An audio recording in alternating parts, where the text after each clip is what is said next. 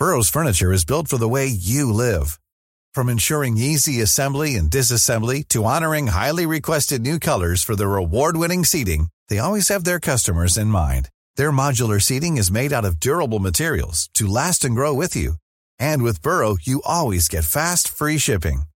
Get up to 60% off during Burrow's Memorial Day sale at burrow.com/ACAST. That's burrow.com/ACAST. burrow.com/ACAST. Even on a budget, quality is non-negotiable. That's why Quince is the place to score high-end essentials at 50 to 80% less than similar brands. Get your hands on buttery soft cashmere sweaters from just $60, Italian leather jackets, and so much more. And the best part about Quince, they exclusively partner with factories committed to safe, ethical, and responsible manufacturing. Elevate your style without the elevated price tag with Quince. Go to quince.com/upgrade for free shipping and 365-day returns. Millions of people have lost weight with personalized plans from Noom. Like Evan, who can't stand salads and still lost 50 pounds. Salads generally for most people are the easy button, right? For me, that wasn't an option. I never really was a salad guy. That's just not who I am. But Noom worked for me. Get your personalized plan today at Noom.com. Real Noom user compensated to provide their story. In 4 weeks, the typical Noom user can expect to lose 1 to 2 pounds per week. Individual results may vary. Radio Play. Runt omkring oss finns en massa kemiska ämnen som har spelat stor roll i vår vardag, ofta kanske utan att vi tänker på hur eller vad det är. I historien har man inte alltid haft koll på varför något fungerar som det gör, men däremot ganska stor utsträckning att det fungerar, vad det nu är vi pratar om. Idag kommer vi göra olika nedslag här i diverse kemiska sammanhang och spinna en historia kring de olika ämnen som vi pratar om och vad de betytt för historien. Det är ju det vi gör. Pratar historiska sammanhang. Vi undviker helst aritmetik, akvarier med kemiska syror och kletigt klet. Ja, sånt som inte är så bra på att förklara. Men vilken betydelse något haft i historien, det är sånt vi kan greppa våra hjärnor runt. Så idag kan man säga att om kemin är avsnittets atomkärna, så är våra historiska berättelser protonerna och neutronerna runt omkring. Dra på skyddsglasögonen, nu tänder vi stubintråden och kör.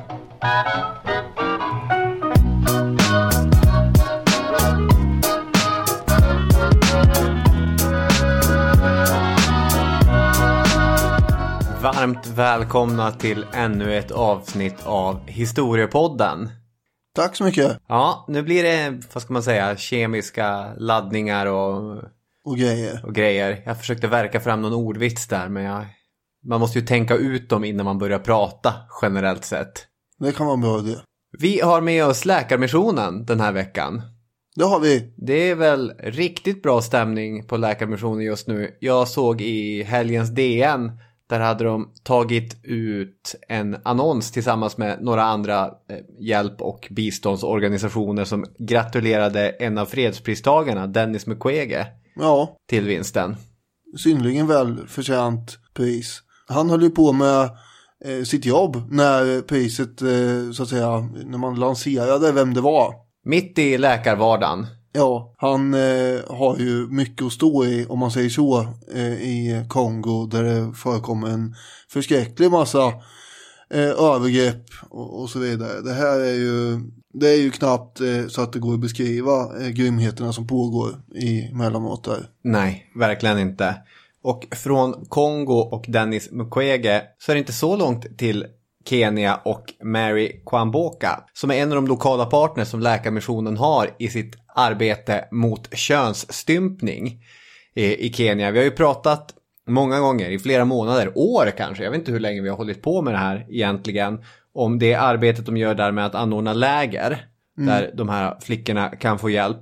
Men en stor del av arbetet handlar också om opinionsbildning, där man försöker få med inflytelserika personer i närområdet på tåget. Man har radioreklam, sätter upp teatrar och har diskussionsgrupper som helt enkelt ska nå ut med ny information och bättre information om vilka fruktansvärda följder de här ingreppen får. Ett citat då från Mary Kwamboka, som är den här personen på plats i Kenya, är att Jag blev omskuren som 9-åring. När jag senare fick undervisning om effekterna av könsstympning förstod jag att det enbart var en barbarisk sedvänja som ger enorm smärta och problem hela livet. Jag visste att det var det här jag ville jobba för att förändra. Utbildning är vägen framåt som är så mycket annat. Men man behöver ekonomiskt stöd för att kunna fortsätta med läger och med utbildningsinsatser. Och där kan ju vi hjälpa till. Hur gör man det? Man tar och swishar valfritt belopp, men 200 kronor är lämpligt eftersom det ger en plats på ett sånt här läger. Just det. Och då swishar man 90 00 217. Precis, och man märker swishen #varje flicka. Var med och hjälp Läkarmissionen, allihopa. Och då avslutar jag med 17, inte 70 som någon lyssnare inte riktigt hörde en gång, utan det är 90 00 217. Stämmer.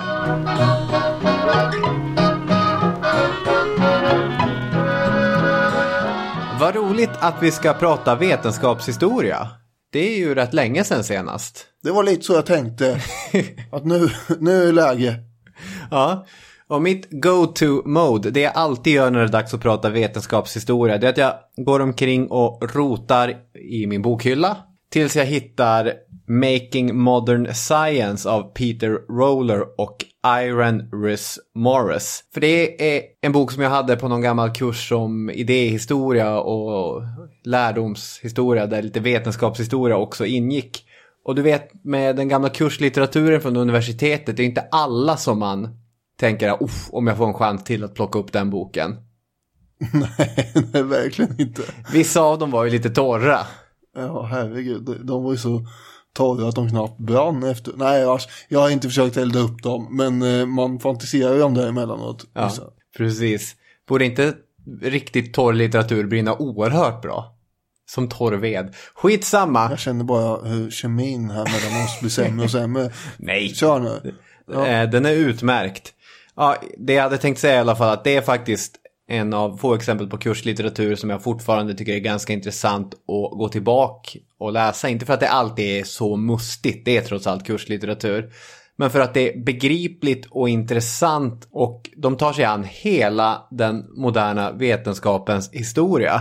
Jag kan faktiskt inte fatta att den inte är översatt till svenska. Nej. Så tips till förlagen.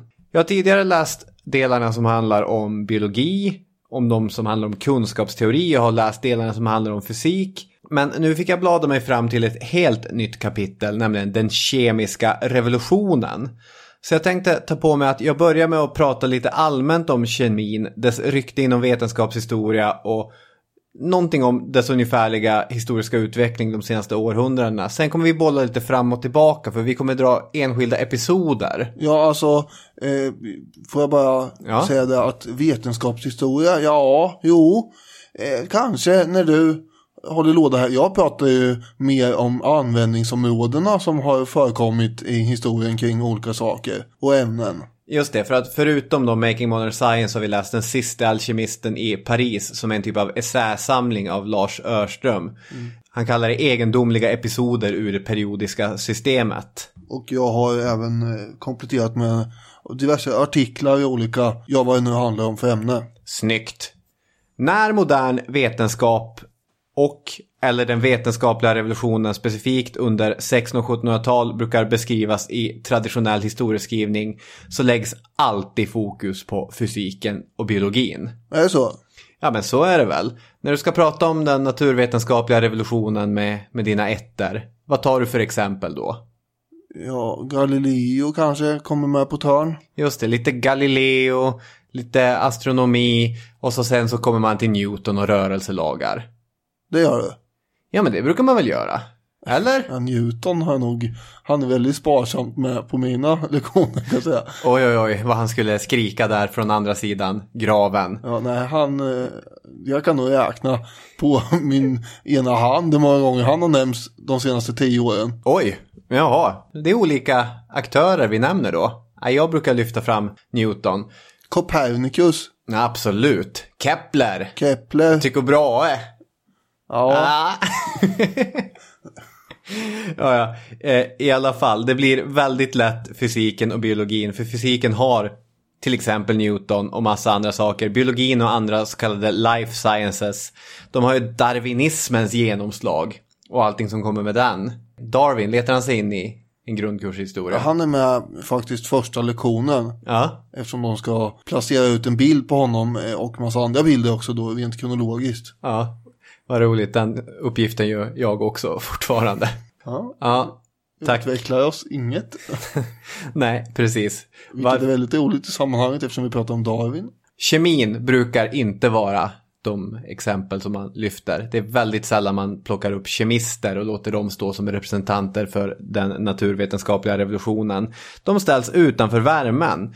Dels kan detta bero på att kemin har en brokigare historia. Alltså människor aktiva inom fält som är närbesläktade med kemi var ganska många. Alltså alkemisterna, det har vi pratat om tidigare i den här podden. De var ju någon typ av tidiga kemister. Men vi har också apotekare. Vi har olika typer av läkare. Vi har de som liksom metallarbetare som höll på det. Textilfärgare. Så att det gjorde ganska komplexa kemiska grejer. Och alla de här människorna är med och gör kemin modern i något avseende.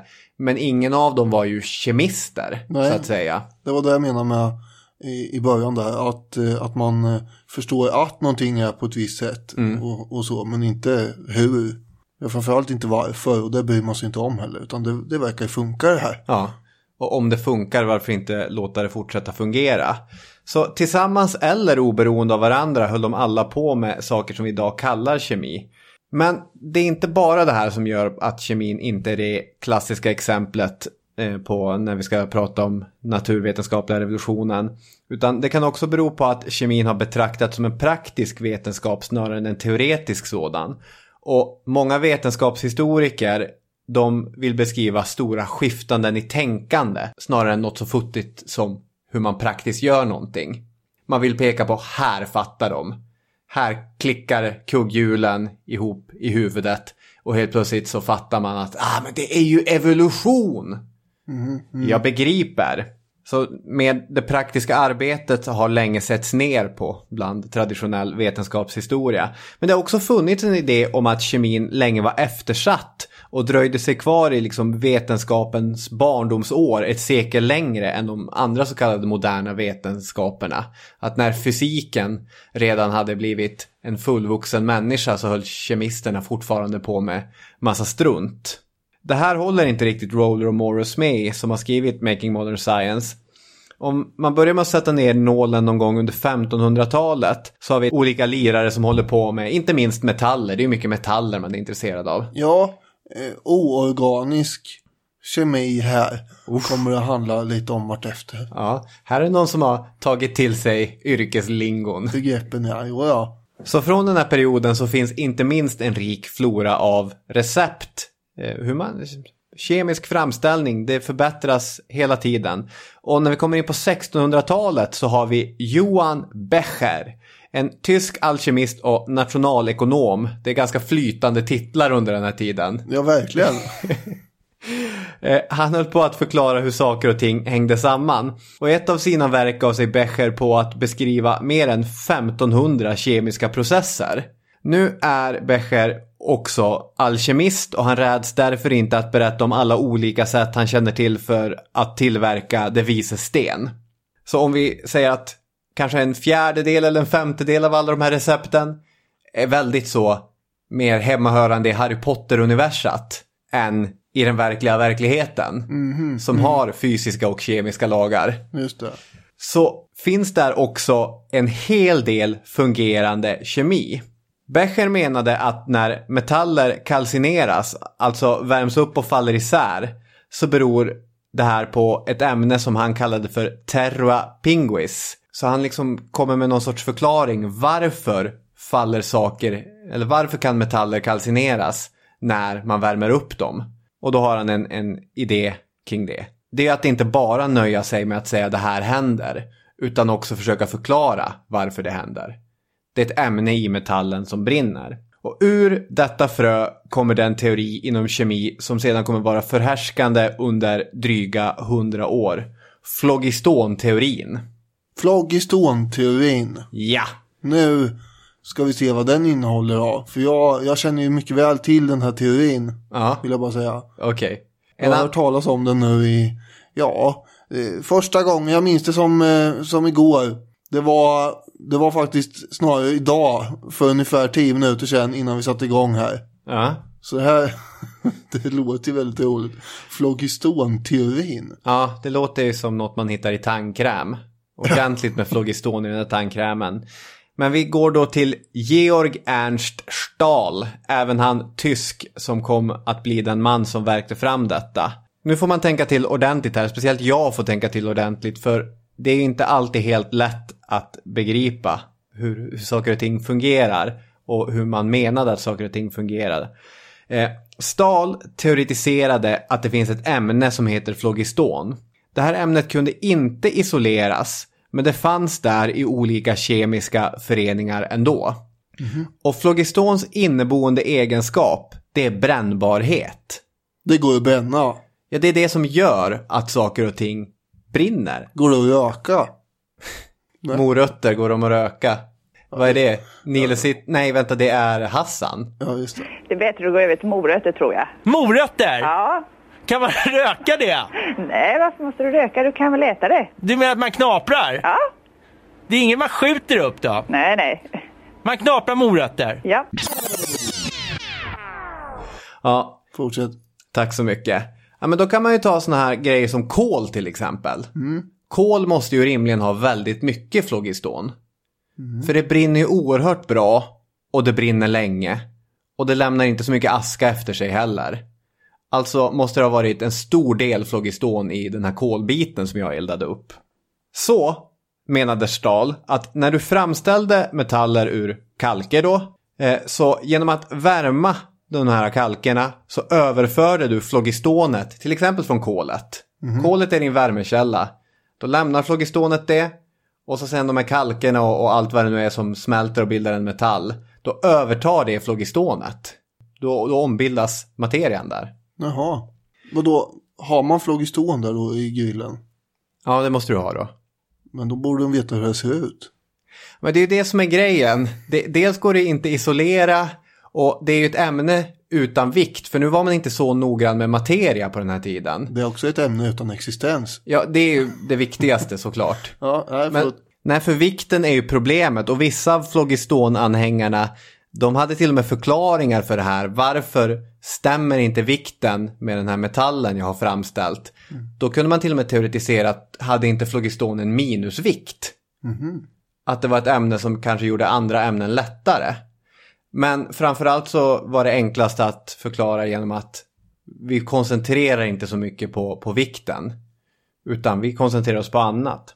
Alltså phlogiston finns ju inte, den här teorin stämmer inte. Det finns inget ämne som heter phlogiston. Men vi kommer ändå inte runt att Stahl och hans många lärjungar faktiskt gjorde en stor insats för kemin. För den gav en enhetlig förklaring till varför en till synes massa random saker hände. Nu kunde man säga det är phlogistonet som ligger bakom det här. Och grejen är att även om det är en felaktig förklaring så går den använda för att göra ganska stora framsteg inom vetenskapen. Normally, being a little extra might be a bit much, but not when it comes to healthcare. That's why United Healthcare's Health Protector Guard fixed indemnity insurance plans, underwritten by Golden Rule Insurance Company, supplement your primary plan so you manage out-of-pocket costs. Learn more at uh1.com. There's never been a faster or easier way to start your weight loss journey than with PlushCare. PlushCare accepts most insurance plans and gives you online access to board-certified physicians who can prescribe FDA-approved weight loss medications like Wegovy and Zepbound for those who qualify. Take charge of your health and speak with a board-certified physician about a weight loss plan that's right for you. Get started today at plushcare.com/weightloss. That's plushcare.com/weightloss. plushcare.com/weightloss. Burrow is a furniture company known for timeless design and thoughtful construction, and free shipping, and that extends to their outdoor collection. Their outdoor furniture is built to withstand the elements, featuring rust-proof stainless steel hardware, weather-ready teak, and quick-dry foam cushions. For Memorial Day, get 15% off your Burrow purchase at burrow.com/acast, and up to 25% off outdoor. That's up to 25% off outdoor furniture at burrow.com/acast. Vilket leende du har. Jag tycker det är... Vart gjorde vi av de här foliehattarna vi hade i alkemiavsnittet? Nej, men det är inte så här... Vi behöver inga foliehattar nu för att det här är på riktigt, det är seriös vetenskap. De utgår bara från felaktiga premisser. Ja, jag förstår. Jag ska inte driva med det här för att det är det värsta man kan göra. Och håna egentligen historiska aktörer. När jag kan ingenting och så sitter jag bara för att jag råkar vara i min tid då med någon slags facit och tittar tillbaka och bara, gud vad knäppa de var som trodde sådär. Så ska man inte tänka här. Det är lite svårt att låta bli också. Alltså en jämförelse kan väl vara humoralpatologin och den här liksom medicinska idén om att man skulle vara vid sina sunda vätskor. Ja, de fyra men den är vätskorna. också helt crazy. Jo, den är helt crazy, men inom den liksom förklaringsramarna så kunde man faktiskt göra medicinska framsteg. Ja, och det här är bra. Ja. Jag är med på tåget här. Ja, vad bra. Jag tänkte att nu är lyssnare med på tåget också. NE skriver så här. Den knöt samman en lång rad till synes orelaterade fakta om förbränning, kalcinering och andning till ett enhetligt mönster. Och vidare från det så ska vi åka till Frankrike. Men jag tänkte att vi kanske kan sticka mellan med en av dina berättelser. Oj, okej.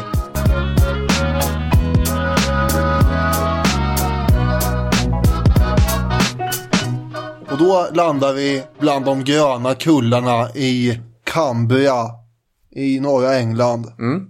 För där påträffar man en mjuk metall som man börjar utvinna 1564. Och det här är då grafit.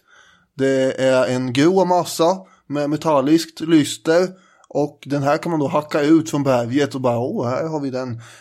Grafiten kan ju användas till mycket. Bland annat så har man redan under medeltiden använt den till att märka får. För att man inte ska blanda ihop det här med mina får. Och det ser väl, den är ju märkt här, grå och sådär på ullen. Och det är inte det. Så att. Och under medeltiden så gav man mineralen namnet plumbago. Okej. Efter latinets då plumbum. Vilket betyder bly. Okej. Det är bara det att grafit är ju inte bly. Nej. Det är ju förvirrande det där. Ja, länge trodde man att grafit var blyhaltig, varav ordet blyertspenna kommer av. Nu ska jag försöka förklara lite krusiduller här då. Grafit är en kristallin form av kol. Vilket betyder att kolatomer är placerade i en viss struktur. Och i det här fallet så är kolatomerna i form av hexagoner som då utgör olika lager eller flak. Okej, men är det mycket eller lite flogiston i den? Flogistone befinner sig kanske mellan flaken då. Just det. För där är nämligen inte mycket grejer. Och där kanske lite flogiston skulle få rum. Just eventuellt. Det. Flaken är väldigt löst bundna till varandra nämligen. Och jämfört med diamant som också består av kolatomer så är den ju väldigt löslig då. För diamant är nämligen, den är väldigt hård. Just det. Och att grafitens flak sitter så löst sammanbundna, det är det som då gör att de lossnar när man trycker grafiten mot något annat, som till exempel ett papper. Och alltså är grafit användbart för att skriva med, någonting som man kommer på här. Lars Örnström, han skriver så här: eftersom det inte finns några starka krafter som håller samman de individuella flaken är det ganska lätt att bilda nya, mer robusta, attraktiva krafter genom att pressa och dra grafiten mot en ojämn yta. Flaken fastnar på fibrerna i pappret och gnuggas av och fyller mikroskopiska dalar på pappersytan. Detta är dock inte ett enatomigt lager av grafit vi ser i en pennteckning. Vi får mellan 100 och 1000 grafitflak staplade på varandra i ett streck. Okej. Det är mycket, det är väldigt smått här, förstår du. Under 1600-talet och början på 1700-talet så bröt man grafit intensivt i Cumbria. Och det här omfattar också en tämligen ljusskygg smuggelverksamhet. Det här försöker ju då regeringen bekämpa. Det är gruvarbetare som måste visiteras så fort de kommer ut ur gruvan. Och det är buttra vakter med vapen som följer med alla transporter och försöker hindra rånförekomster. Yeah. Och varför är då grafiten så omtyckt? Det fanns ju bläck. Och det har aldrig funnits någon brist på överhuvudtaget i princip. Nej. Men bläcket var opålitligt på andra sätt. Till exempel Enligt Örström så var kulspetspennor bannlysta i svenska armén för att skriva order eller avkoda meddelanden med när den väl kom då. Det är nämligen så att bläck kan ju frysa och det vore ganska olämpligt att den gjorde när man skulle skriva en order. Så då var det bättre med blyerts. Det är lätt att spilla med såna här gamla typer av bläckpennor också. Det är vi också. Missfärga kläderna och liknande. Det vi tänker på som blyertspennor idag fanns inte på 1500- och 1600-talet dock, utan det var en massa andra olika varianter av grafitpennor. Som var av högst varierande så att säga kvalitet. Då kommer vi in på 1700-talet istället och så har vi Nicolas Jacques Conté.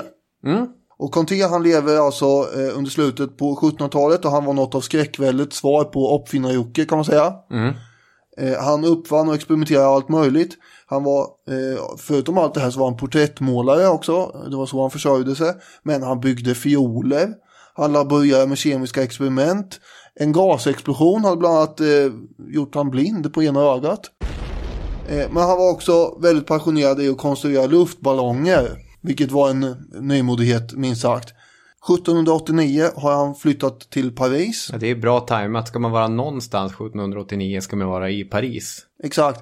Det är bara att han håller ju på och står och jobbar hela tiden. Han häller kemiska vätskor och gaser i olika behållare så att han är på vippen och uppfinner något riktigt evolutionerande kan man tänka sig. Ja. Man kan också tänka sig att han hör skrik på gatan utanför och folk vrålar mot Bastiljen. Och han står där och häller och däller. Det beror på hur fokuserad han var. En gammal lärare till mig, det här har inte jag kollat upp i efterhand och jag kan säkert ha dragit den i podden tidigare för det här är en go-to-berättelse för mig. Men han menade ju att Pavlov, den här psykologen som höll på med sina hundar, var så fokuserad på sina experiment att han inte märkte att det var revolution ute på Rysslands gator. Pavlov har sin like i Conté. Ja. Han hade nämligen inte märkt av att det var revolution direkt. Nej. Utan han missade mycket av det där. Men han lever ju i stan och förr eller senare måste man gå och köpa mjölk eller något. Och då märker man ju att det verkar vara något på gång här. Har den där barrikaden alltid varit här? Ja, hur som helst. 1794 så blir han kallad till välfärdsutskottet. Vilket då är typ regeringen på den tiden. Det är ju Maximilien de Robespierre som bossar. Och medlemmarna i välfärdsutskottet sitter på andra sidan bordet. Och när de gör det med en sträng uppsyn och uppmanar en att uppfinna något som går att skriva med, då tar man ju det på allvar, det kan jag säga. England har under krigsåren nämligen stoppat all export av grafit till Frankrike. Det är inte bara grafit förstås, det är en massa annat med. Ja. De har inget med varandra att göra här nu. Och problemet är att den bästa grafiten finns ju i Cambria i norra England där. Det är brinnande skräckvälde, revolutionens fiender rensas effektivt ut. Välfärdsutskottet påminner Conté om att hans fru råkar minsann vara av adlig börd. Farligt. Det var ju väldigt tråkigt förstås om de behövde bli besvikna på hans uppfinningsrikedom här nu. Så Conté sätter igång, han jobbar nu dygnet runt här i princip med en grafit av sämre kvalitet än den i England. Och han blandar med något som kallas för kaoinlera. Han värmer upp blandningen och får en massa olika slags stift kan man säga av keramik. Och genom att ha olika mängder grafit och lera så kan han få stiften både att vara mjuka eller hårda och han kan få dem att vara svarta eller grå. Och som final så limmar han de tunna stiften runt ett träfodral för att det inte ska gå sönder hela tiden. Och då har vi Bamparan, blyertspennan. Tacka franska revolutionen för den. Utan bly. Ja. För det är fortfarande inte bly. Det är grafit. Ja, men ändå. Välfärdsutskottet applåderar uppfinningen och hans fru får leva. Skönt. I januari 1795 så tar han patent på den här uppfinningen och sen ger han sig direkt vidare på andra projekt. Som att hänga med Napoleon på en expedition till Egypten och bli hans teknikchef och lite sånt där. Just det. Men vi ska uppehålla oss vid blyertspennan istället. Under den stora världsutställningen i Paris 1889 så kunde man ju imponeras av Eiffeltornet. Man kunde imponeras av Buffalo Bills vilda västernshower. Just det. Men en annan, kanske en aning mer anspråkslös men ändå ganska uppseendeväckande sak gick det att titta på. Och det var pennföretaget Hartmouth med bas i nuvarande Tjeckien som hade ställt ut nya grejer kan man säga. Nämligen målat sina blyertspennor gula. Det här känner du till? Att den klassiska modellen. Den är väldigt klassisk, men den var inte så klassisk i 1889. Nej. Utan det här var då det började, kan man säga, med den grejen. Och varför just gult då, undrar någon här. Under 1800-talet så hade grafitgruvorna i Cambria börjat koka torrt. Och istället så vände sig många blyertspenstillverkare till grafitgruvorna i Sibirien. Och Sibirien, för alla som är lite geografiskt bevandrade, vet ju att det ligger i närheten av Kina. Ja. Gränsar däråt. Och då var det här Hartmouths briljanta PR-trick kan man säga. Det exotiska och kejserliga Kina höll ju färgen gult väldigt högt. Det var bara den kejserliga familjen i Kina som fick klä sig i gula färger. Och färgen gul i Kina symboliserar glädje, ära och klokhet också. Så det här var ju bra grejer. Och Hartmouth vill ju, säger de, lyfta fram grafitens ursprung. Och dessutom så vill man ju förstås ge just sina pennor en kunglig glans då i form av den här gula färgen som de håller så högt där borta. Ja. Men grafiten är ju i Sibirien, den är ju inte i Kina. Nej, jag vet, jag tänkte också på det här, men det är ju reklam.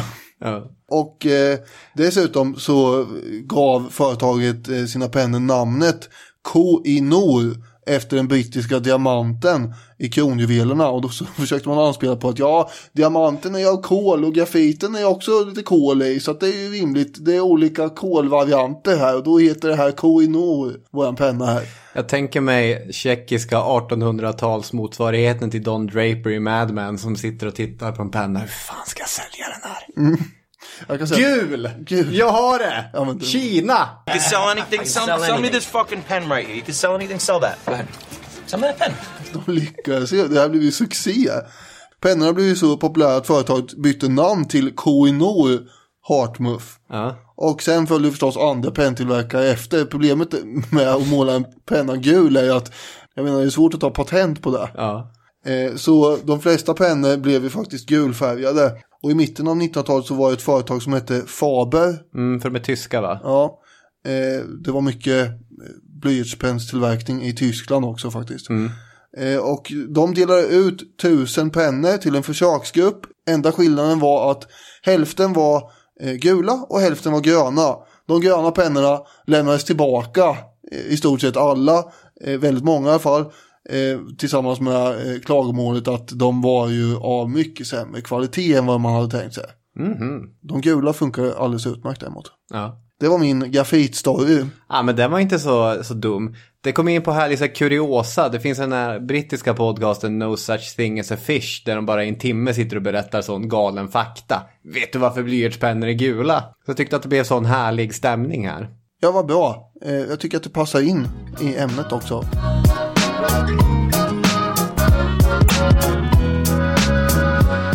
Vad härligt att vi tog oss till skräckväldet. Dit ska jag ta oss tillbaka med en kort liten omväg. Vi ska vidare till Antoine Laurent de Lavoisier.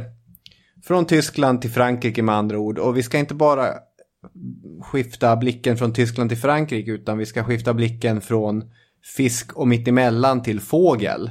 För det är det här runt omkring oss. Vad är det? Luften, har den någonting med kemi att göra? Nja, egentligen inte, hade alkemister och liknande menat i all tid. Men nu kommer vi börja intressera oss för den så kallade pneumatiska kemin också. Det finns en tavla från 1768 som heter An Experiment on a Bird in the Air Pump. Googla gärna fram den är helt underbar. Joseph Wright heter konstnären. Och tavlan är en av den brittiska konstskattens mest kända. I mitten av tavlan så ser vi en gråhårig kemist som visar en död fågel i någon typ av glasbubbla. Och runt omkring honom sitter medlemmar från den framväxande medelklassen. Det är en stor brittisk borgarfamilj. En ung pojke häpnar. 2 flickor tycker det är obehagligt men tröstas effektivt av sin pedagogiska far som pekar på maskineriet och verkar förklara vad det är som händer. Flickor, det är ingen fara. Vad som har hänt här är att... Och så kan man tänka att vad tröstsamt att far är klok och vet så mycket. I fönstret letar sig fullmånen fram bland slöjor av måner, skapar ett oerhört dramatiskt ljus med skarpa konturer. Den är verkligen cool och den visar 2 saker effektivt. Dels en ny grupps, medelklassens, intresse för vetenskap, men också en gammal vetenskapsintresse för en ny sak. Gas. Olika typer av gas. För det är det som händer i bubblan. Fågeln har suttit där och andats vanlig luft och det är ingen fara med det. Sen så pumpar man in någonting annat där i luftpumpen. Och då faller ju fågeln ner. Död. Knall och fall. Som i Monty Python-sketchen. Den sover inte, den är död. Och det här beror ju på att det finns olika kemiska egenskaper hos olika gaser. Är det inte Monty Python som har den här katten också?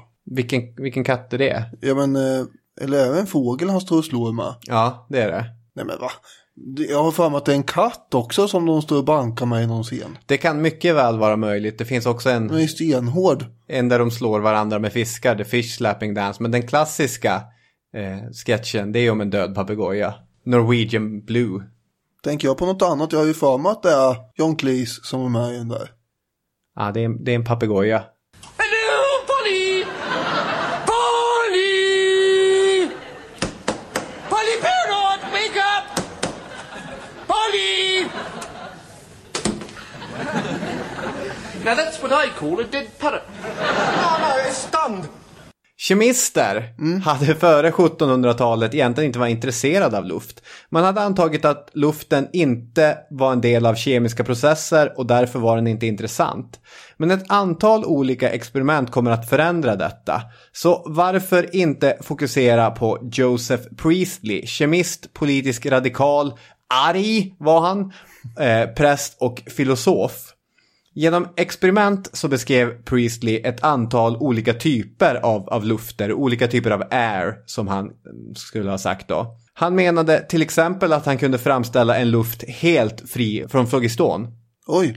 Och vet du vad det är för någonting? Det är syre med ett modernt begrepp. Jaså, ja.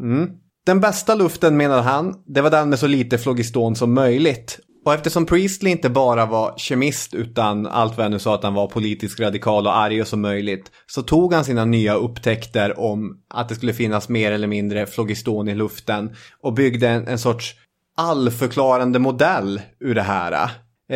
Vissa processer, kemiska processer ute i naturen släppte lös flogiston och vissa andra processer tog bort flogiston. Och allt i den naturliga världen verkade vara del av detta. Vilket fick honom att omsätta idéerna i politik. Citat. Den engelska hierarkin, om det finns någonting osunt i dess uppbyggnad, bör skaka av rädsla inför en luftpump eller en elektrisk maskin. Alltså, naturen har en av Gud given rättvis ordning. Den ger och den tar flogiston, vilket vetenskapen nu bevisat. Och samhället bör följa den naturliga ordningen. Det har vi bevisat. Om det finns en ojämlikhet i England, vilket han mellan raderna mycket tydligt menar att det finns, så kommer den omkullkastas. Han skulle jubla över både den amerikanska och den franska revolutionen, som han såg som bevis på att det han menade höll på att hända. Jaha, det var det som var beviset. Nu återigen så sitter vi och driver med Joseph Priestley bara för att han liksom har hoppat på fel teoretiskt paket. Det är ändå, han lyckas framställa syre och han gör ganska så här avancerade grejer och han visar att luften är full av kemiska principer. Sen använder han fel teoripaket för att förklara vad det är som händer. Jag fattar ju inte vad det var som var beviset. Det var inte så mycket hån i det här. Okej. Utan det var att jag kanske inte hängde med i vad det var som... Nu tycker jag att du är lite vrång här. Okej. Och jag sa väl bara att han genom olika experiment lyckades framställa olika typer av air, olika typer av gas också. Så att du fick inte så mycket att gå på heller.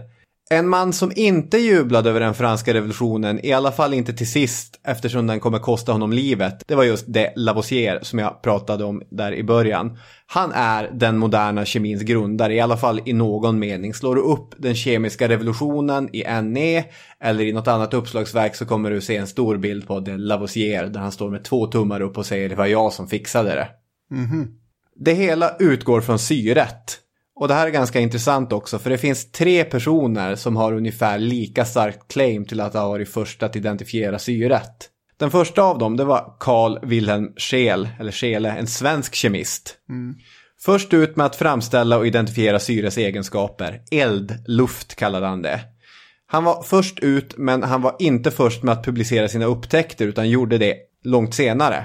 Det är ungefär som Bertil Ohlin var ju lite sen på bollen också där när han hade tänkt ut sina grejer. Och sen blev det keynesianism av istället. Just det. Ja, det gäller att vara ute i godan tid.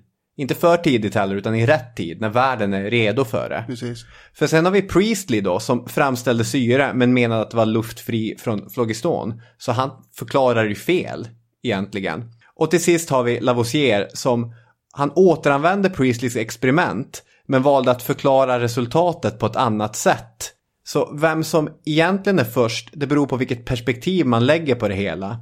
Det är en av den klassiska vetenskapshistorikern Thomas Kuhns klassiska exempel. Att upptäckter är sällan eller aldrig isolerade händelser. Det måste finnas ett liksom teoretiskt system inom vilket upptäckten kan beskrivas för att det egentligen ska vara någon upptäckt. Ja, just det. Om man bara upptäcker någonting och sen är det ingen som fattar att man har upptäckt något, då är vi ju knappt en upptäckt längre. För då är ingen upptäckt att det har upptäckt. Precis. Så enligt Kuhn så ska man se Lavoisiers upptäckt som ett paradigmskifte. Det är ju hans klassiska begrepp. Det har skett ett paradigmskifte. Inte för att han var först, eftersom han inte var det, utan för att nog många avsteg, anomalier hade uppstått för att den rådande förklaringen om phlogistonet inte håller längre. Det måste vara något annat. Jag läser rakt av från NE nu för att det ska bli rätt här. Lavoisier fann 1772 att svavel och fosfor vid förbränning och metaller vid kalcinering förenas med luft. Sedan han i oktober 1774 fått kännedom om Priestleys upptäckt av en gas som underhåller förbränning genomförde han experiment av vilka han drog slutsatsen att luft är en blandning av två gaser av vilka, citat, den utmärkt andningsbara underhåller förbränning. Denna betraktade han som en förening av värme, kalorik och ett ämne som han antog att alla syror innehåller och som han därför kallade oxygen, syraalstrare. Namnet ändrades 1787 till oxygen. Alltså att han omkullkastar den gamla förklaringsmodellen. Han säger att det funkar inte, det måste vara något annat. Och en till sak som Lavoisier gör är att han inför ett helt nytt språk i kemin, vilket också är relevant för varför man ska se honom som den moderna kemins grundare.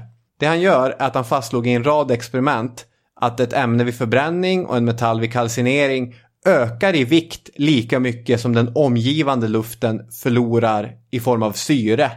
Och då postulerade han att massan bevaras i alla kemiska processer. Nu är jag lite med här. Det är något halmstrå att gripa efter där. Ja, annars så är vi ju ganska mycket, vad ska man säga, flashbacks till när man gick på högstadiet.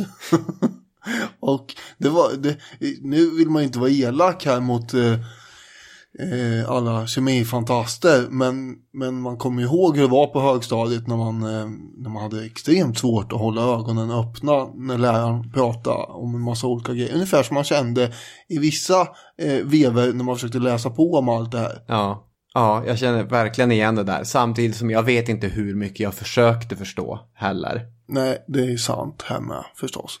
Och nu har jag ju försökt. Men problemet är att det är en massa olika beteckningar och liksom beskrivningar som jag inte fattar från början. Ja. Och då fattar man ju inte nu heller. Nej. Men nu fattar jag lite när du sa sådär. Det man kan lägga till om hans nya kemiska system också, att han betraktade ämnen som inte låter sig sönderdelas som grundämnen. Och alla andra ämnen som föreningar av två eller flera sådana ämnen. Han stödde revolutionen och satt faktiskt invald i Pariskommunen. Som framgångsrik vetenskapsman så var han precis den typen av rationell och framåtskridande person som de radikala upplysningsmännen i revolutionen ville se. Men, vad är det man brukar säga? Revolutionen äter sina egna barn. Ja, nu känner jag att vi är på trygg historisk mark här.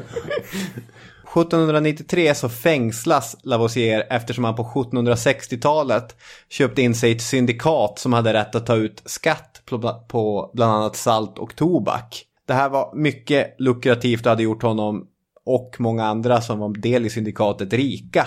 Men när nog många människor i välfärdsutskottet borde det vara då börja titta på honom med kritiska ögon, så var det också någonting som gick hålla mot honom. Att du är en utsugare och en pamp. Och det kommer bli den ammunition som leder honom till giljotinen. Chop sa det 8 maj 1794 och den moderna kemins grundarens huvud låg i en korg. I den enklaste historieskrivningen möjlig så är den numera avrättade kemisten och hans system starten på kemin som modern vetenskap. Men Roller och Morris, de skriver: tidigare historiker av kemi har ansett Lavoisiers avvisande av phlogiston och hans reform av kemins språk som det avgörande ögonblicket i den kemiska revolutionen. Före honom befann sig kemin i en medeltida tillvaro, efter honom var det en erkänt modern vetenskap. Men hur än bekanta som många av hans centrala idéer förefaller oss, såsom syrgasens roll i förbränning, så borde många av idéerna i hans kemi också verka konstiga. Medan han hade avvisat phlogiston från sitt system trodde han fortsatt på den immateriella värmeprincipen i form av kalorik. Inte heller var detta den enda immateriella principen som rymdes i hans kemiska system. Kalorik? Ja, kalorik, det var vad han trodde var någon sorts immateriell princip som värmer eller förbränner material. Så vi är inte helt framme än. Jag vet inte riktigt vart jag landar i detta. Kemin växer fram spretigt och långsamt, inte under några år på 1780-talet. Men samtidigt så görs jättemånga viktiga landvinningar där och då. I upplysningens anda kan man tänka sig.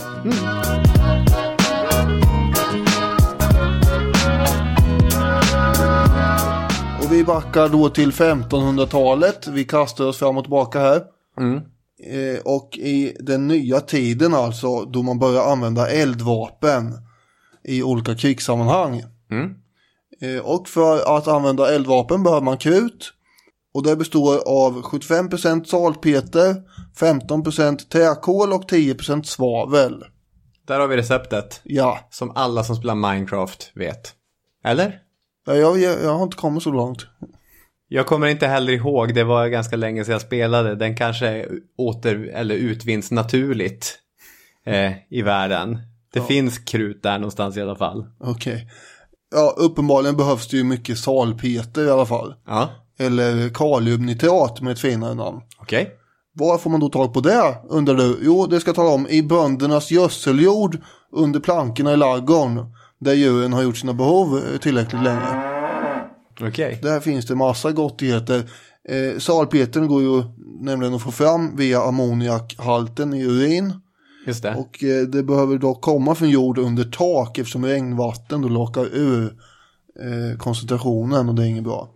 Gustav Vasa på 1500-talet så sitter han och han är gniden. Han är snål och sådär. Så att här vill vi inte importera något dyrt salpeter utan det ska vi minsann göra själva. Och därför bestämmer han att all jord under alla stall och laggårdar i Sverige var kungens. Så, nu var det skiten i mitt, bokstavligt talat. Som den brittiska drottningen och svanarna. Svanarna? Ja, är det inte så att alla Englands svanar är hennes? Är det så? Jag tror det. Ja. Och allt gödsel är Gustav Vasas. Jo, det är olika länder. Tydligen så förbjöd han också stengolv i laggårdarna. Eftersom, han var ju misstänksam också. Nu var det ingen som hade råd med stengolv ändå förstås. Men bara för att vara på den säkra sidan. Just det, hängslen och livrem. Här ska vi inte bli lurad av någon listig bonde inte. Kronan har ju egna så kallade salpeterskjudare eller kronoskjudare. Och de gör hembesök hos bönderna ungefär vart 6:e år när det har legat och myst till sig tillräckligt länge där nere. Ja. Och hur vet man då att den här jorden har rätt ammoniakhalt? Jo, det tar man reda på genom att ta en näve och smaka på, helt enkelt. Och man blev expert på det där efter tillräckligt mycket tuggande antar jag. Och då kan man känna att det här är bra grejer, det ska vi ha. Salpeterskjudarna var ju aldrig någonstans populära när de kom på besök eftersom de hade rätt att ta vad de behövde för frakten i form av både vagnar och hästar. De skulle ha mat och logi Och de kunde ta veden också, för det behövde ju kokas grejer här snart. Ja. Så då tog man ju ved till det. Och så rev man förstås upp golven i stallen och vände till på en himla massa olika sätt. Och det var ju inte alltid man ställde i ordning därefter, som man säger så. Processen går till ungefär så här enligt Örström. Normalt grävde man ut till ett djup av cirka 30 cm och skyfflade ner den urin och träckindränkta jorden i stora uppsamlingskärl. Man tillsatte sedan vatten och geggan. Jag gillar att han använder ordet gegga här. Det ger nämligen lite mer, vad ska man säga, legitimitet till våran beskrivning av kära som kletigt klet. Just det, ja. Och geggan fick stå ett tag så att nitratsalterna skulle hinna lösa ut sig själva och för att ge de fasta partiklarna tid att samlas på botten av kärlet. På detta sätt fick man en någorlunda klar vattenlösning som man sedan försiktigt hällde över till stora kopparpannor rymmandes cirka 800 liter var. Sjudarna kommenderade fram ved och man satte fyr under pannorna som sedan fick stå och puttra i upp till en vecka. Man tillsatte sedan aska och fick vad kemister kallar utfällning. I detta fall en massa fasta partiklar av allehanda biprodukter och föroreningar som sjönk till botten. Ja, du har ju själv här. Det är mycket kokande och puttande och grytande och grejer. Det är riktigt så här en klassisk kemi. Det sjuder och pyser. Och... Ja, precis. Och salpeten levereras sen då till Kronans krutfabriker som finns i Jönköping, Tyresö och Nacka bland annat. Och där blandar man då med svavel och träkol, de här andra ingredienserna. Och så blir det krut. Det här var ju förstås en föga riskfri verksamhet, utan ibland small det och sådär. Och några fick ju stryka med redan i processen. Men vill man bli en potentiell stormakt och kriga med danskarna, då behöver man krut. Så är det. Om vi tittar i England så är, apropå England, så är kronoskydarna utrustade med en hel hög rättigheter där också. Och de använder dem mot bönderna på 1600-talet. Vi har ju nämligen samtida med Gustav Vasa, Henrik den 8:e. Och han hade då börjat värva tyska salpeterexperter för att samla in ingredienser i sitt land. Han var ju lika snål han förstås. Och där tog man ju helt gudlöst också i tur med kyrkorna. Och som en sjudare sa, jorden i kyrkorna är bäst eftersom kvinnorna kissar i bänkarna, vilket ger enastående salpeter. Det har man inte råd att tacka nej till. Nej, det måste användas förstås. Och precis som i Sverige så hade staten ensamrätt på salpeter och kronoskydarna var tvungna att leverera en viss kvot till krutfabriker och sådär. Det bara rasar ju in klagomål till Elisabeth den första från bönderna över hur hennes kronoskyddare behandlar deras egendom då. Det här var man ju inte nöjd över. Men om man är så att säga inte bryr sig om hur folk har det ute i stugorna, om man heter Gustav Vasa, så bryr man sig inte mer om man heter Elisabeth den första och styr England och har kontroverser med Spanien. Här behövs det krut. Just det. Några kinkiga bönder kan inte få sätta stopp för kronans behov där. Nej.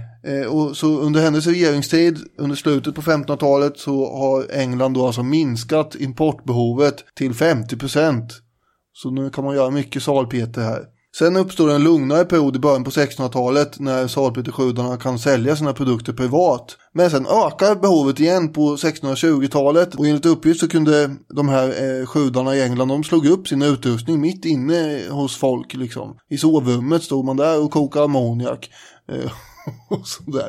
Det är ganska uppseendeväckande. Ja. Man brydde sig inte ens om att folk låg och dog bredvid eller födde barn eller något sånt där. Så det var ju väldigt arrogant tillvägagångssätt förstås. Adelspersoner, de vill ju ofta ha lite mer frihet hemma och inte en massa folk som är runt med stora grytor med skit i. Nej.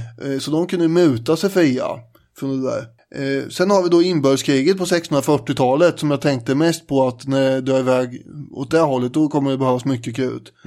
Och då kläckte någon idén att om man bara placerar alla fattiga i London liksom i samma hus runt omkring, och så man har en 150 pers i varje hus, då kan ett sånt hus ge ungefär 10 ton salpeter om året.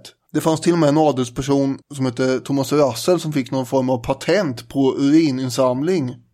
Är inte du chockad? Jag menar, tycker inte att det här är...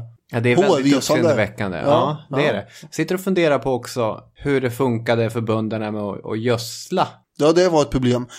Och både i Sverige och i England så blev det ett problem.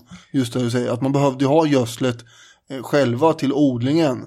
För maten är ju inte helt irrelevant heller under krig. Att man faktiskt får avkastning på det. Ja, det blir en kontrovers det där vad man egentligen skulle ha gödslet till. Och det fick man väl lösa på något sätt, men det var inte så att bönderna drog det längsta strået ofta. Nej, det kan man tänka sig. Från 1650-talet så börjar England importera salpeter istället från Indien. Och då har vi det brittiska ostindiska kompaniet som har gjort salpeter där borta av förmodligen fattiga indiers och deras djurs gödsel. Det här gjorde att produktionen på hemmaplan sjönk och att bönderna började få bli lite mer i fria från de här kronoskydarna i alla fall. Men vi återvänder till Sverige. Vi har 2 småländska kronoskyddare som heter Per Larsson och Esbjörn Persson som Örström skriver om. De gör ett besök på värdshuset i Älmhult 1708. Det är alltså brinnande stora nordiska kriget här. Så nu behöver mycket krut. Och det här värdshuset har en lada. Och i den ladan finns det gödseljord och den ska de då ta. Men de hittar en dödskalle i jorden. Och alla blir helt till så bara, var kommer den här ifrån? Ska ju verkligen ligga dödskallar och skräpa här? Någon måste ju ha blivit dräpt här för Sören. Det låter som början på någon sån här typ av deckare som utspelar sig i historisk miljö. Kronoskjudaren hittar en dödskalle i gödslet. Just det. Om det hjälper dig så visst. Man tillkallar mycket riktigt länsman här. Han sätter igång en utredning. Man kallar in ett ting till den 23 juli 1708 och man genomför noggranna förhör med alla bönder i närområdet, men de vet ingenting eller så vill de inte säga någonting och därför så rinner tyvärr den här deckaren ut i sanden. Man får inte veta vem det var, men Örström spekulerar i att det kan ha varit en tidigare kronoskyddare som någon bonde har tappat tålamodet med och slagit ihjäl helt enkelt och sen grävt ner där.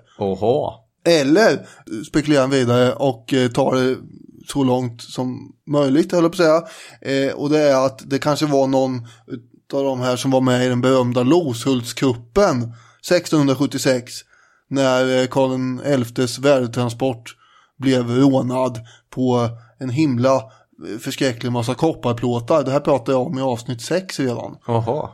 Och det var ju i motsvarande belopp idag typ 60 miljoner som rann iväg där.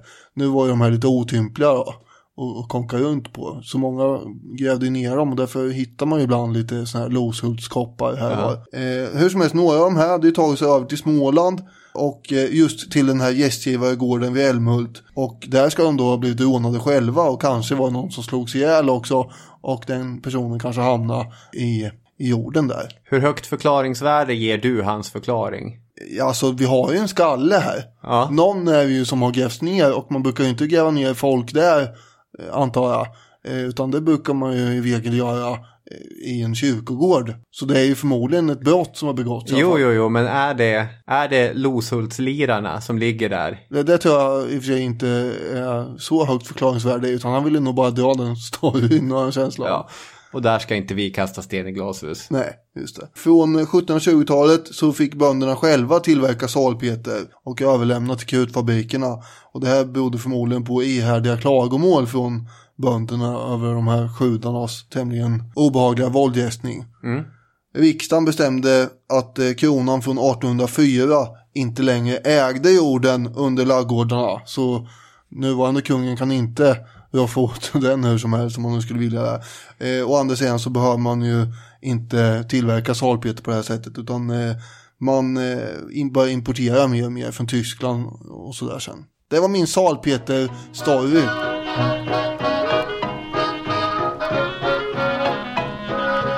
En intressant berättelse som man kan sticka mellan på tal om krig och hur det påverkar framställning och behovet av vissa material eller vissa substanser, kemikalier. Det är en berättelse som Örström har om aceton.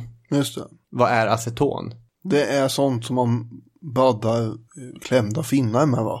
Ja, just det. Det kanske man kan göra. Att det dödar lite bakterier och så. Men framförallt brukar man ju ta bort till exempel nagellack med det.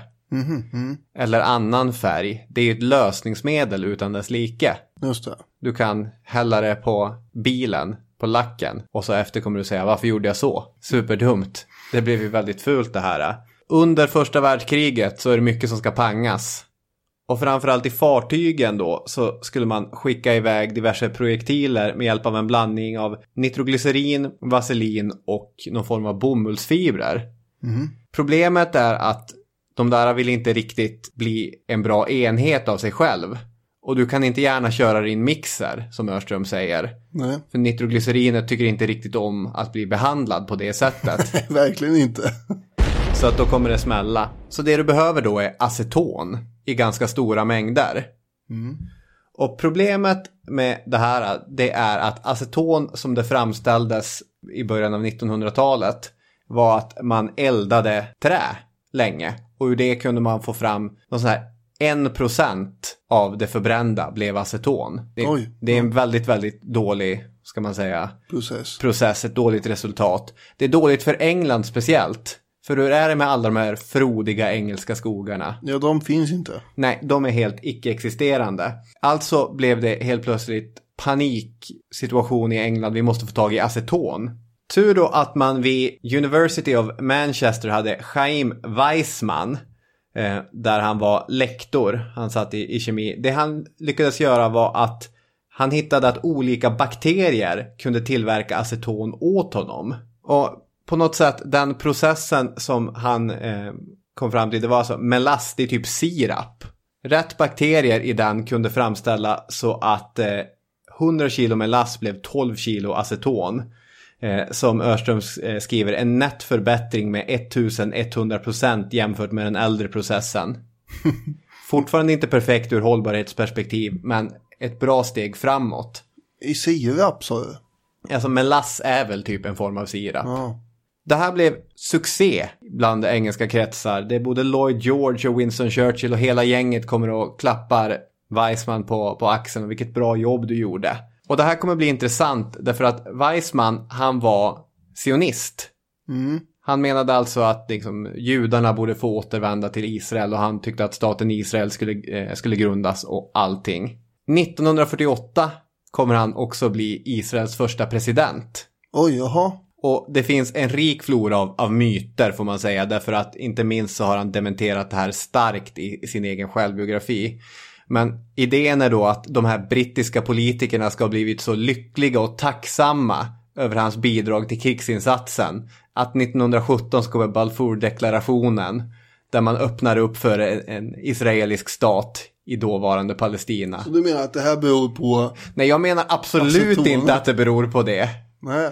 Men att det finns en mytbildning och en liksom flora av berättelser där man säger att... Du är precis som Örström här. Det är ju Örström som drar det. Ja. Så vill man vara konspiratoriskt lagd så är Balfour-deklarationen 1917 ett tack till den judiske professorn som hittade ett bättre sätt att framställa aceton och kunde hjälpa britterna i krigsinsatsen. Vi hamnar mycket i England här idag, verkar det som. En del i Frankrike också. Och en del i Frankrike. Några avstickare till Tyskland. Och lite i Sverige. Men vi återvänder till England och 1840-talet. För då är det många människor där som dör av mystiska kramper i magen framförallt. Under mycket vånda. Samtidigt fanns det ju ofta någon i närheten som tjänar på de här krampaktiga ryktningarna. Okej.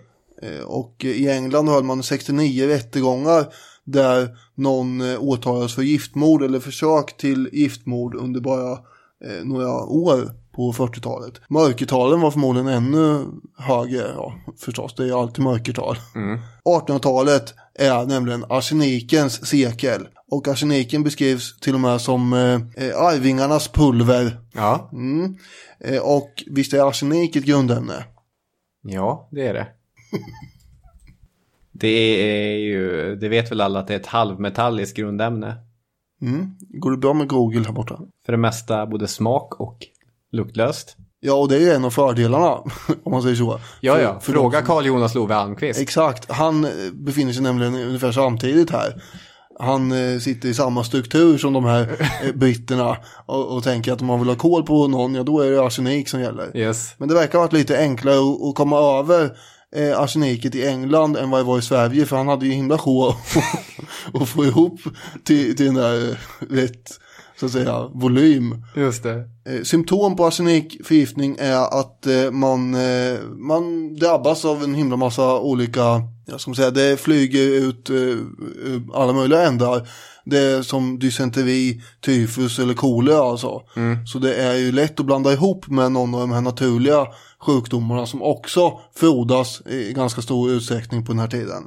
Magsmärtor som uppstår i samband med arsenikförgiftning har beskrivits av ett offer som ett oändligt antal nålar stuckna i kroppen på en gång. Eller också någon som har beskrivit det som att få en korkskruv borrad genom märg och ben. Inget av det här låter angenämt. Det är ju inte, nej. Och dessutom så fanns det här som sagt i folks hem. Mellan 1837 och 1839 så var det 506 dödsfall i England och Wales som uppstod genom olyckshändelser. Man hade väl blivit mjölet misstänker jag och så skulle man baka och sen hoppsan plupp, det kom det med lite sånt utan att man märkte det och sen här har du... jag fattar. Så det kunde ju lätt slinka med i sockerkaksbaket. Det räckte ju nämligen med en tredjedel av 1 gram på en gång för att man skulle ta kål på någon. Det här fanns dessutom tillgängligt i vanliga butiker och det var billigt att få tag på.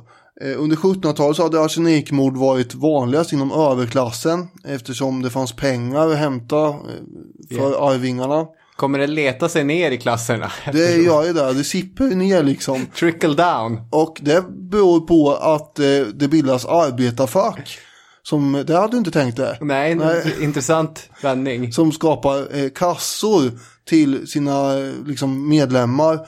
Och så får man bidrag av det mot mindre avgifter för till exempel bekosta begravningar och sådär. Och om man då har ett barn som har dött så kan man alltså få betalt för att begrava det. Och om man då håller begravningen väldigt, väldigt billig och enkel så kan man faktiskt gå plus ett antal pund. Vilken hemsk tanke. Och det här tillsammans med då att barnadödligheten tragiskt nog ökar gör ju att man kan lägga ihop ett och ett. Tyvärr. Föräldrar tycks alltså inte i så särskilt liten grad ändå ha använt det här som någon form av extrainkomst.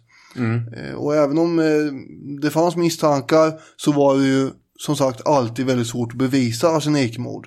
Åklagarna vänder sig då till kemisterna för att skaka fram bevisning för att arsenik har använts. Och då är det en kemist som heter James Marsh som försöker redogöra i domstol för varför en sonson som det här gäller då har arsenikmördat sin farfar. För det första har han ju varit lika behjälplig med att springa och servera farfarna olika grejer den här dagen som Jonas Love Almqvist var med sin soppa där. Just det. Men bevisföringen var för komplicerad och svårbegriplig för domstolen. Så därför friade de den här barnbarnet då. Och Marsh, han blev ju väldigt, väldigt besviken över det här. Och han gav sig bara den på att nej, nu ska jag förbättra och förenkla den här processen. Och resultatet blir då Marsh-testet som används första gången i en rättegång 1840. Det är tyvärr fortfarande vid det här laget ganska svårt att redogöra för hur stor mängd det har handlat om eftersom folk går runt med naturligt med massa arsenik i kroppen. Men däremot kunde man se via någon form av spegelblank yta som bildas på röret och det här provröret att här har det minst varit för mycket eller i alla fall varit arsenik här. Just det. Och det här kommer att förbättras under 1800-talet tills att man kan bevisa att det här handlar om arsenikmord i en massa olika fall. Marsh visste ju mer eller mindre att den här sonsonen hade begått det här mordet. För han själv förstod ju sina egna så att säga undersökningar och sådär. Men han kunde inte få andra att förstå det bara. Det är som DNA-grejerna vid O.J. Simpson-rättegången. Ja, kanske det. Det var för komplicerat för juryn. Man måste kunna visa handgripligt vetenskapen in action. Ja, precis. Och om han hade haft något uns av tvivel så försvann ju det 12 år senare när preskriptionstiden inföll. Och den här grabben erkände att han hade gjort det. Okej. Sen har vi då Mary Ann Cotton också. Hon är då en 38-årig kvinna vars älskare avlider i vansinniga smärtor efter att han har skrivit sitt testamente och där hon ingår. Hon har ju då tagit hand om honom genom att servera en massa koppar med te på löpande band. Så jag ska inte ha lite mer här. Så må bättre. Och dessutom, inte långt före det att han har dött så har även hans 10-åriga son dött och Mary Cottons eget barn också. Så det är 3 personer på ganska kort tid som har strukit med här. Mary Ann Cotton, hon är kort och gott en väldigt förslagen giftmörderska här. Vad skrattar du åt? Den väldigt förslagna giftmörderskan. Det lät som en sån här... Ja, men hon är ju det. Ja. Du jag är inte klar med storyn. Nej, men det låter som en Arto Passilina-roman som den finska knasiga författaren som gick bort. Okej, de hette sådana saker. Jag tyckte att det fanns en viss poesi i den förslagna giftmörderskan. Jaha, okej. Ja, hur som helst, hon kammar ju in en massa arv och försäkringspengar på att folk i hennes närhet helt enkelt bara dör. Ja. Och efter varje händelse så flyttar hon runt också till olika platser så att hon inte ska bli allt för misstänkt. I juli 1872, när hon har hållit på med den här verksamheten i 20 år, då råkar hon prata lite för mycket. Det är en butiksägare som hon träffar på och hon försöker få honom att låta hennes 7-åriga gamla styvson få plats på ett fattighus som han håller på och liksom av välgörenhet driver på något sätt. Okej. Butiksägaren säger att tyvärr det är inte möjligt, vi har inte plats för den här lilla grabben. Nej. Och då säger hon, det spelar ändå ingen roll för jag kommer inte ha besvär av honom så länge till ändå. Han dör som alla de andra i familjen Cotton. Och då höjer han lite på ögonbrynen och bara, ja så gör de, jaha, det var misstänksamt det här. För den här gången hade hon inte flyttat särskilt långt ifrån den platsen hon bodde på innan. Så man kände ju till att det hade trillat av pinn några stycken. Just det, hon börjar bli en ganska lat giftmörderska också. Ja, så skulle man kunna säga. Och när den här butiksägaren går förbi hennes hem då, någon vecka senare, då visar sig att den här grabben mycket riktigt har dött. Officiellt sett då i en tarmsjukdom. Men butiksägaren, han har ju verkligen fattat misstankar här. Så han vänder ut och in på sig själv för att få dit en läkare som ska göra det här förbättrade då Mars-testet som på den här tiden då kallas för Reinsch-testet efter en Hugo Reinsch, en annan kemist. Och det visar sig mycket riktigt då att grabben är full av arsenik. Och Mary Ann kommer att ställas inför rätta 1873 och hon döms till döden genom hängning. Domarens ord är: mord med hjälp av gift är det mest avskyvärda av alla brott och ett brott som får hela den mänskliga naturen att själva. Och även om det bara var den här grabben som man kunde bevisa här nu då i en rättegång. Ja, jag är intresserad på siffran. Hur många misstänker man att Mary Ann Cotton har mördat? Mellan 1852 och 1872 så tror man att hon tog kål på 21 personer. Just det, så det här är en seriemördare i ganska, vad ska man säga, imponerande skala. Ja, det får man säga. Det var ju väldigt svårt att bevisa det här när folk dör som flög runt omkring ändå av en massa andra skäl. Det krävdes ju det här Mars-testet för att få ditna och att hon var lite klantig med vad hon sa också som sagt. 4 äkta makar, 11 av hennes egna, 13 barn och några älskare var det som dog en väldigt diarréaktig död. Just det. Men jag tycker det är jätteintressant det här. Mary Ann Cotton, för man har väl säkert sett namnet någonstans. Men alla de här dokumentärerna om Ted Bundy och Jeffrey Dahmer och John Wayne Gacy Jr. och så vidare. Hon är ju i samma liga. Ja, så är det ju, verkar det som. Det är ju också 1800-tal, det är svårt att... Det finns inte lika effektivt filmmaterial på henne. Nej, det gör det ju inte heller, även om det går att göra dramatiseringar kan man tänka sig. Men det är också så att man misstänker ju de här människorna. Någon av dem kan ju, det är ändå hemskt förstås. Om det inte var 21, det var bara 18 hon har haft ihjäl. Ja. Det är ändå åt pepparn förstås. Just det. Uppståndelsen kring Mary Ann Cotton-fallet gjorde att allmänheten blev medveten om att det gick att bevisa det här. Och nu kommer då arseniket att fasas ut för att det går tydligen att åka fast. Och därför så sjunker i popularitet.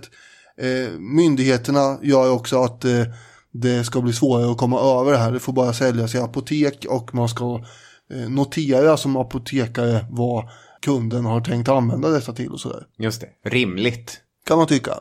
Och därmed har jag dragit min arsenikstory. Stark story ändå, tycker jag. Det var starka berättelser från din sida överhuvudtaget. Tack så mycket. Och du gav lite flotofen åt det hela också så att vi fick en helhetsbild. En liten kontext. Jag tänkte när jag satt och skrev att det här är fasen intressant. Ja. Och så sen när jag pratade om det, om man halvt förstår vad man säger, tänkte jag, är det här så intressant? Det är ju hård mot dig själv. Jag tycker att det var bra grejer. Tack så mycket. Ja, det här var ett litet kemiavsnitt. Lite kemikalier ur olika perspektiv. Och vi hoppas att ni är med oss nästa vecka med och har en trevlig vecka då. Ja, vi syns ute på vägarna. Yes. Ja, det gör vi. Herregud, ja. Vi är ju i Malmö på torsdag och i Göteborg på fredag. Se ju där. Absolut, det gör vi. Hej då med er. Hej.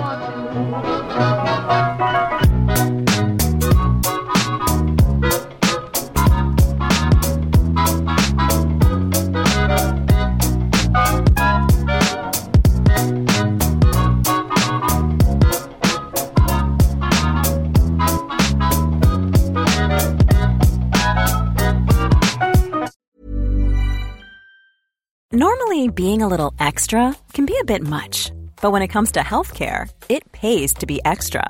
And United Healthcare makes it easy with Health Protector Guard fixed indemnity insurance plans. Underwritten by Golden Rule Insurance Company, they supplement your primary plan, helping you manage out-of-pocket costs without the usual requirements and restrictions like deductibles and enrollment periods. So when it comes to covering your medical bills, you can feel good about being a little extra. Visit uh1.com to find the Health Protector Guard plan for you. Even on a budget, quality is non-negotiable. That's why Quince is the place to score high-end essentials at 50 to 80% less than similar brands. Get your hands on buttery soft cashmere sweaters from just $60, Italian leather jackets, and so much more. And the best part about Quince, they exclusively partner with factories committed to safe, ethical, and responsible manufacturing. Elevate your style without the elevated price tag with Quince. Go to quince.com/upgrade for free shipping and 365-day returns.